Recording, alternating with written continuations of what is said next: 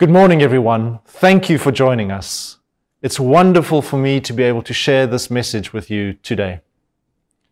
But before I start, I just want to give a special shout out to all the moms out there today. Moms, we know that far too often we take you for granted and just forget to say thank you for all the things you do, all the sacrifices you make for us on a daily basis. So to all you moms, we love you, we value you, and we really are so thankful for everything you do for us. Happy Mother's Day, moms. And so on to today's message. If you listened to our service last week, you will know that we are in the middle of a three-part series that we have called Unafraid, because God is able, and that we have been looking at the words of the Apostle Paul at the end of chapter 3 of his letter to the Ephesians. There it says this: "Now unto him who is able to do immeasurably more than all we ask or imagine, according to his power that is at work within us, to him be the glory in the church and in Christ Jesus throughout all generations, forever and ever. Amen." Last week we heard some of the background to these two verses and about how Paul's letter to the Ephesians was written by Paul while he was under house arrest in Rome, much like our lockdown of today. We also focused in on the first three words, "now unto him," and discovered just how much those three words help us understand the purpose and the meaning of this incredible verse. Today we are going to look at the next bit of that verse, the part in which the Apostle Paul refers to God as the God who is able to do immeasurably more than all we ask or imagine. We are going to explore what those words mean, what they tell us about the nature of God, and how we respond to those words in these strange and uncertain times. One of the things that I so enjoyed about preparing this sermon is that it gave me a chance to once again read some of the stories, both from the Old and the New Testament, of the times where God just showed up and performed what seemed the impossible. Just think about it. God promising to the 90-year-old Abram and Sarah that they would have a child. In fact, God even says to them, "Is anything too hard for the Lord?" Or what about the Israelites fleeing from Egypt, being chased by a bloodthirsty Egyptian army, the army of a country that had just seen all their firstborn sons perish? In front of them, the Red Sea, behind them, the Egyptian army on a murderous rampage. No way out, right? This cannot possibly end well, and yet we know that it does. And there are so many other examples. Daniel in the lion's den, Jesus being born of the Virgin Mary, Jesus turning water into wine, walking on water, healing the sick, chasing out demons, and raising the dead. In each of these accounts, in each of these stories, God reveals himself as a God that is able to do things that on the face of it seemed impossible, but not for God. And they lead us to the conclusion, therefore, that God indeed is omnipotent, a word derived from the Latin term omnipotens, which literally means all-powerful. Our God is a God that has the power to do anything and everything according to his will. And yet, as a concept, the omnipotence, the all-powerful nature of God is something that for us humans is often very difficult to accept. In fact, there are even scholars that have pretty much made it their life's mission to challenge it. There is something out there called the omnipotence paradox. You can go and Google it. It essentially challenges God's omnipotence by arguing that if the power of God has no limits, then he should also be able to achieve any outcome, even if the outcome is completely illogical, like the creation of a square circle, for example. Or the so-called paradox of the stone, which tests the logic behind the omnipotence, the power of God, by asking this: could God create a stone so heavy that even he could not lift it? You see the paradox? I'll spare you the details, except to say that a lot of people seem to have spent a lot of time trying to disprove the omnipotence, the power of God, based on arguments such as these. But what about the rest of us? I suspect that also for us, the omnipotence, the power of God can at times be difficult to truly accept or trust. Yes, in theory, we can acknowledge that God is all-powerful, especially when the problems are out there, far away from me, not coming too close. But when my own health or job or relationship is under threat, well, then somehow it feels a whole lot harder. To some extent, I think it's because we feel like we don't always see or notice the power of God at work. We consider the occurrence or not of a certain event, maybe even something we've been praying about, within the limited time frame in which we would like or expect something to happen. Or if we haven't seen something happen in the way we expected or prayed for it to happen, then we assume that our prayers have not been answered, or that therefore God has not been working his power. We might even think that those old stories in the Bible surely can't have happened that way. After all, if despite all the advancement of today's engineering and modern medicine, something for us humans is still impossible today, then surely those things could not have happened that way more than 2,000 years ago. But what if we look at this from another perspective?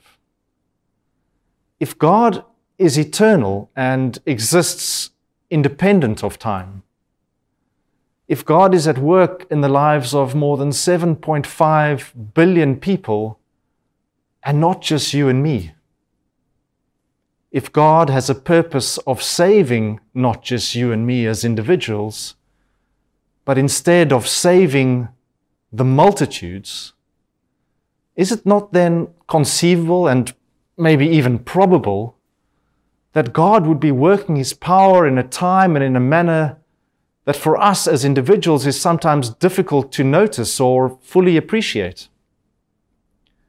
In fact, God quite often works behind the scenes in a way that is less visible for us.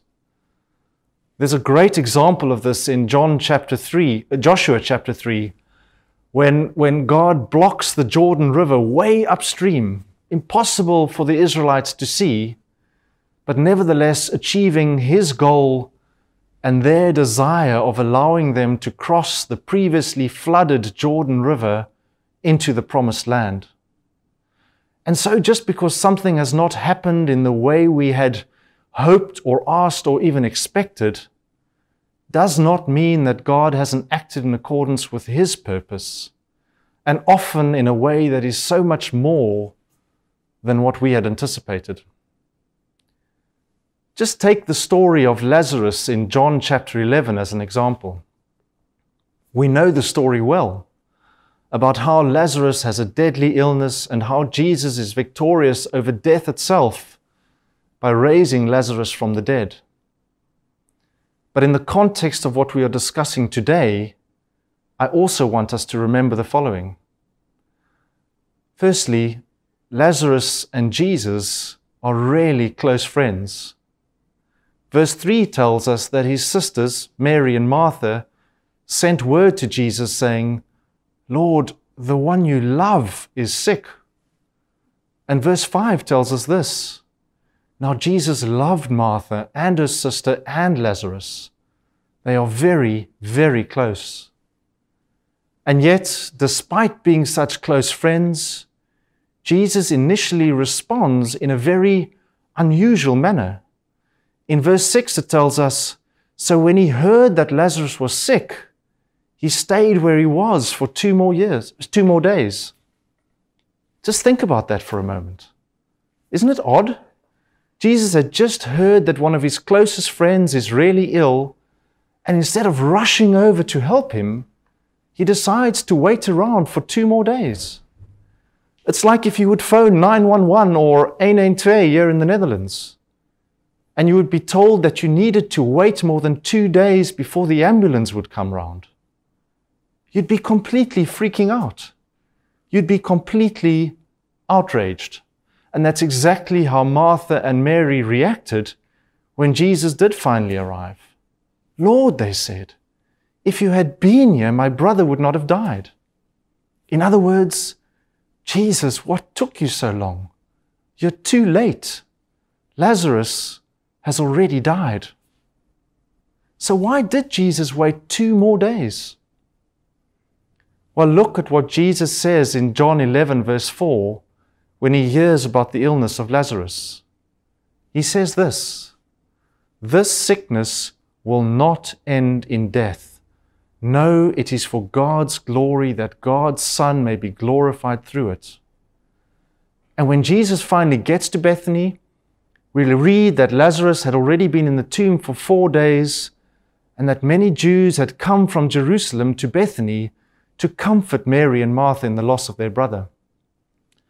And then, after Jesus has raised Lazarus from the dead, verse 45 tells us this, "Therefore, many of the Jews who had come to visit Mary and had seen what Jesus did, believed in him."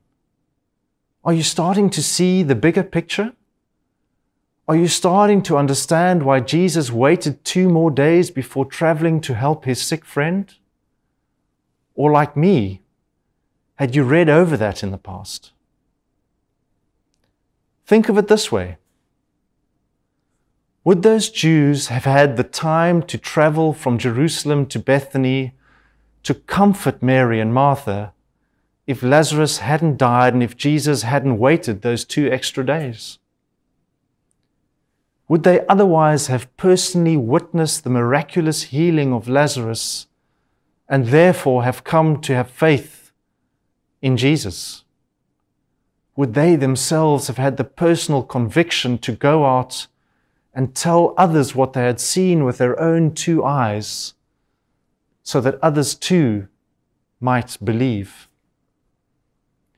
And would Mary and Martha themselves otherwise have grown so enormously in their faith, from believing that Jesus could heal Lazarus to realizing that he could do so much more and even raise him from the dead?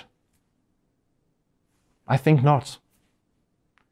You see, I think this story illustrates so well for us how the ability of God, the bigger picture, the time scale and the perspective from which he operates is often so much bigger, so much more complex, so much more intertwined and layered than we could ever imagine or understand. Which brings me to the phrase, immeasurably more than all we ask or imagine.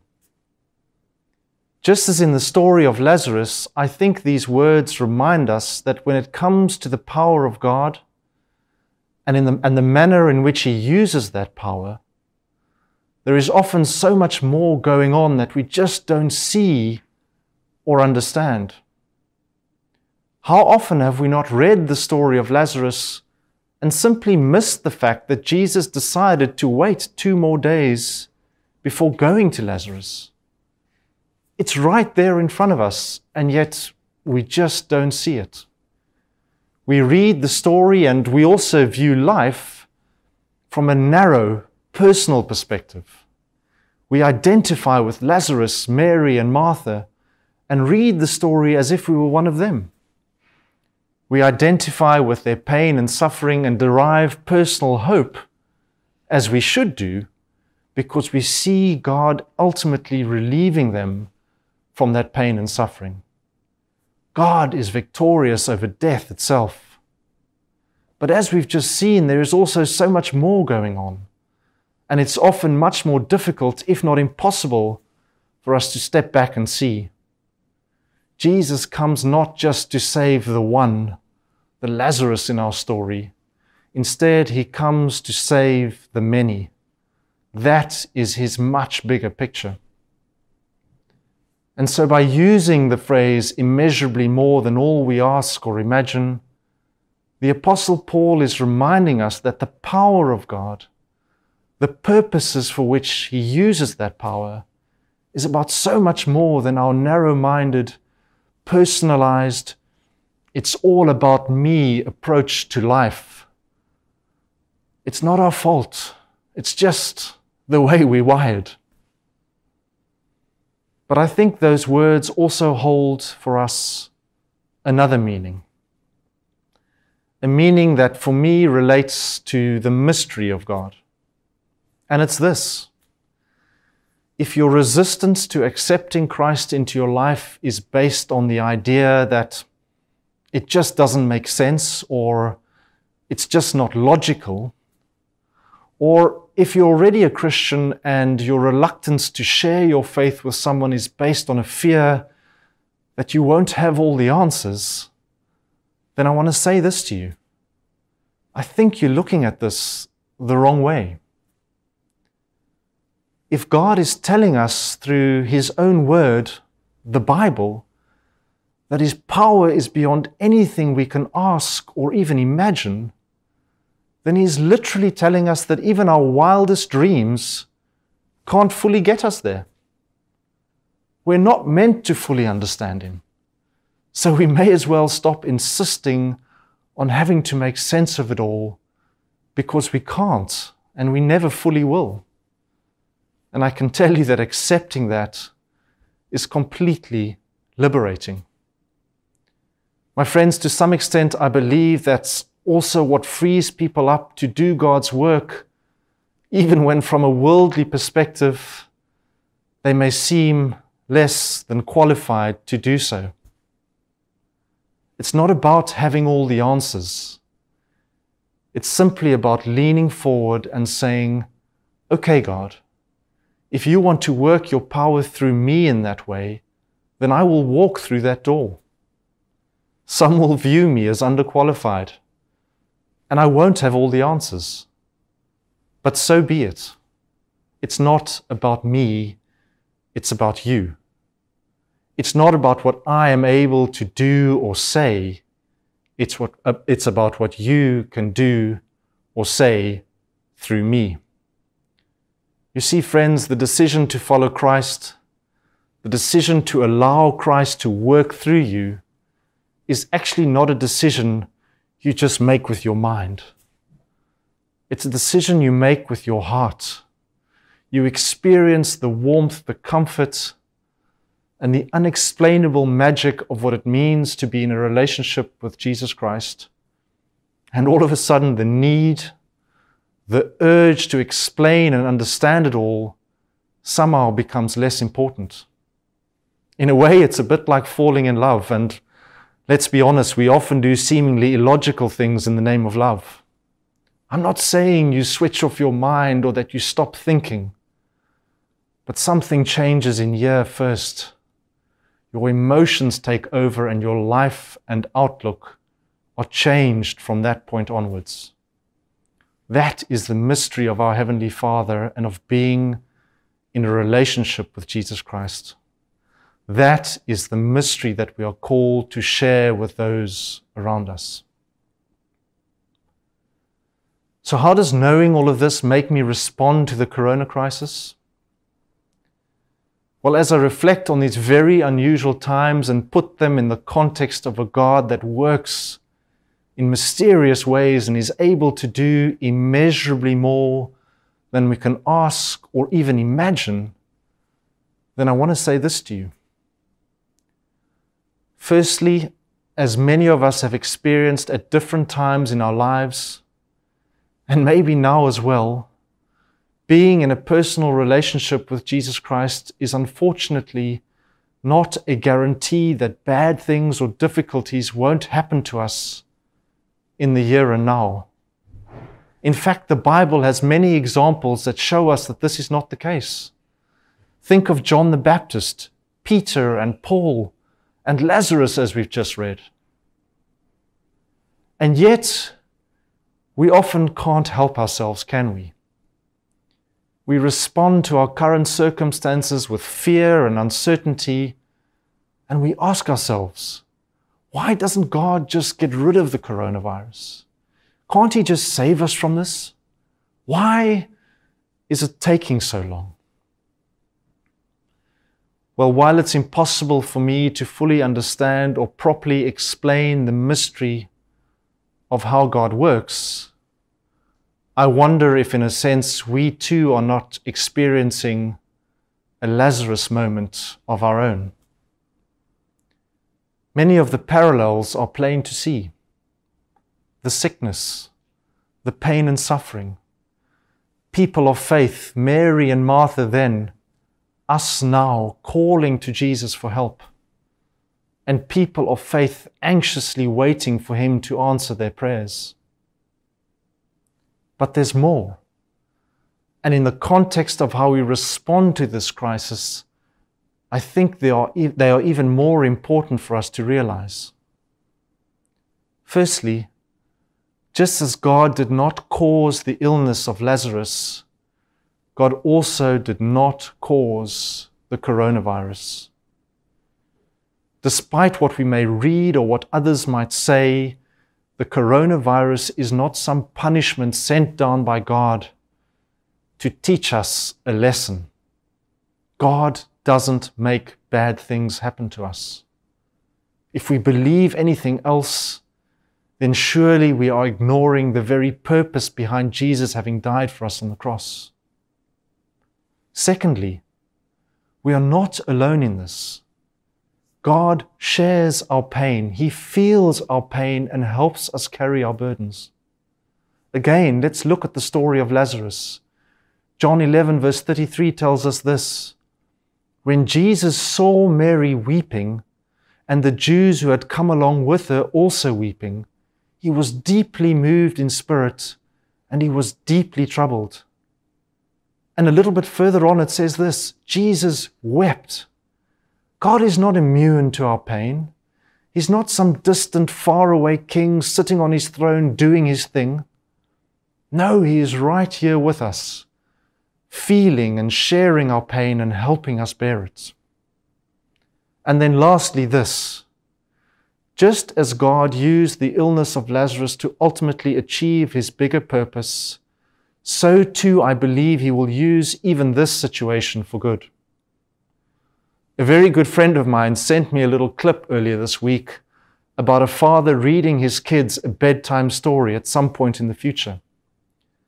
The father tells his kids about the time of the virus and about how they now understood why hindsight 2020 was called hindsight 2020.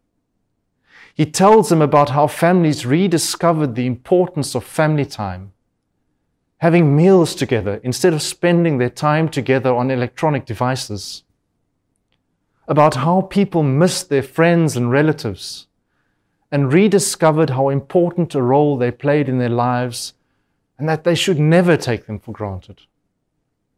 He tells his kids about how important people could finally give God's creation a break, and about how people could make choices designed to save our planet and not let it all just be about money, money, money. And finally, he tells them about how people saw the needs of others and could discover the joy of giving and of being generous. Indeed, as a church, we now have an opportunity in a really practical way to be a ray of light and hope for people in our communities that are really suffering. And friends, as individuals, we have time to pray, time to reflect, time to read our Bible, and time to make a new commitment to our faith. The list can go on, and I'm left to wonder, would any of this be happening if it were not for our current circumstance? I somehow doubt it. Sometimes things need to be broken before they can begin to heal. So while I am in no way trying to downplay the enormous tragedy that has hit so many families across the world, of course not, I nevertheless believe that there is real reason for hope, real hope. And so how do I respond to this coronavirus? Well, I choose to respond not in fear, but in faith. I choose to respond by leaving it in His hands and by reminding myself that our God is able. He is all-powerful and can do whatever He sets out to do, but in His time and in the manner that He sees fit and to His bigger purpose, not just mine. Our faith tells us not to fear because He is in control and He will use even this situation for good, even when His ways of doing so for us might be a mystery. That, my friends, is how I think we as Christians are called to respond to this crisis. We are called not to be afraid, but rather to have hope and courage also for those around us, because our God indeed is able. Amen.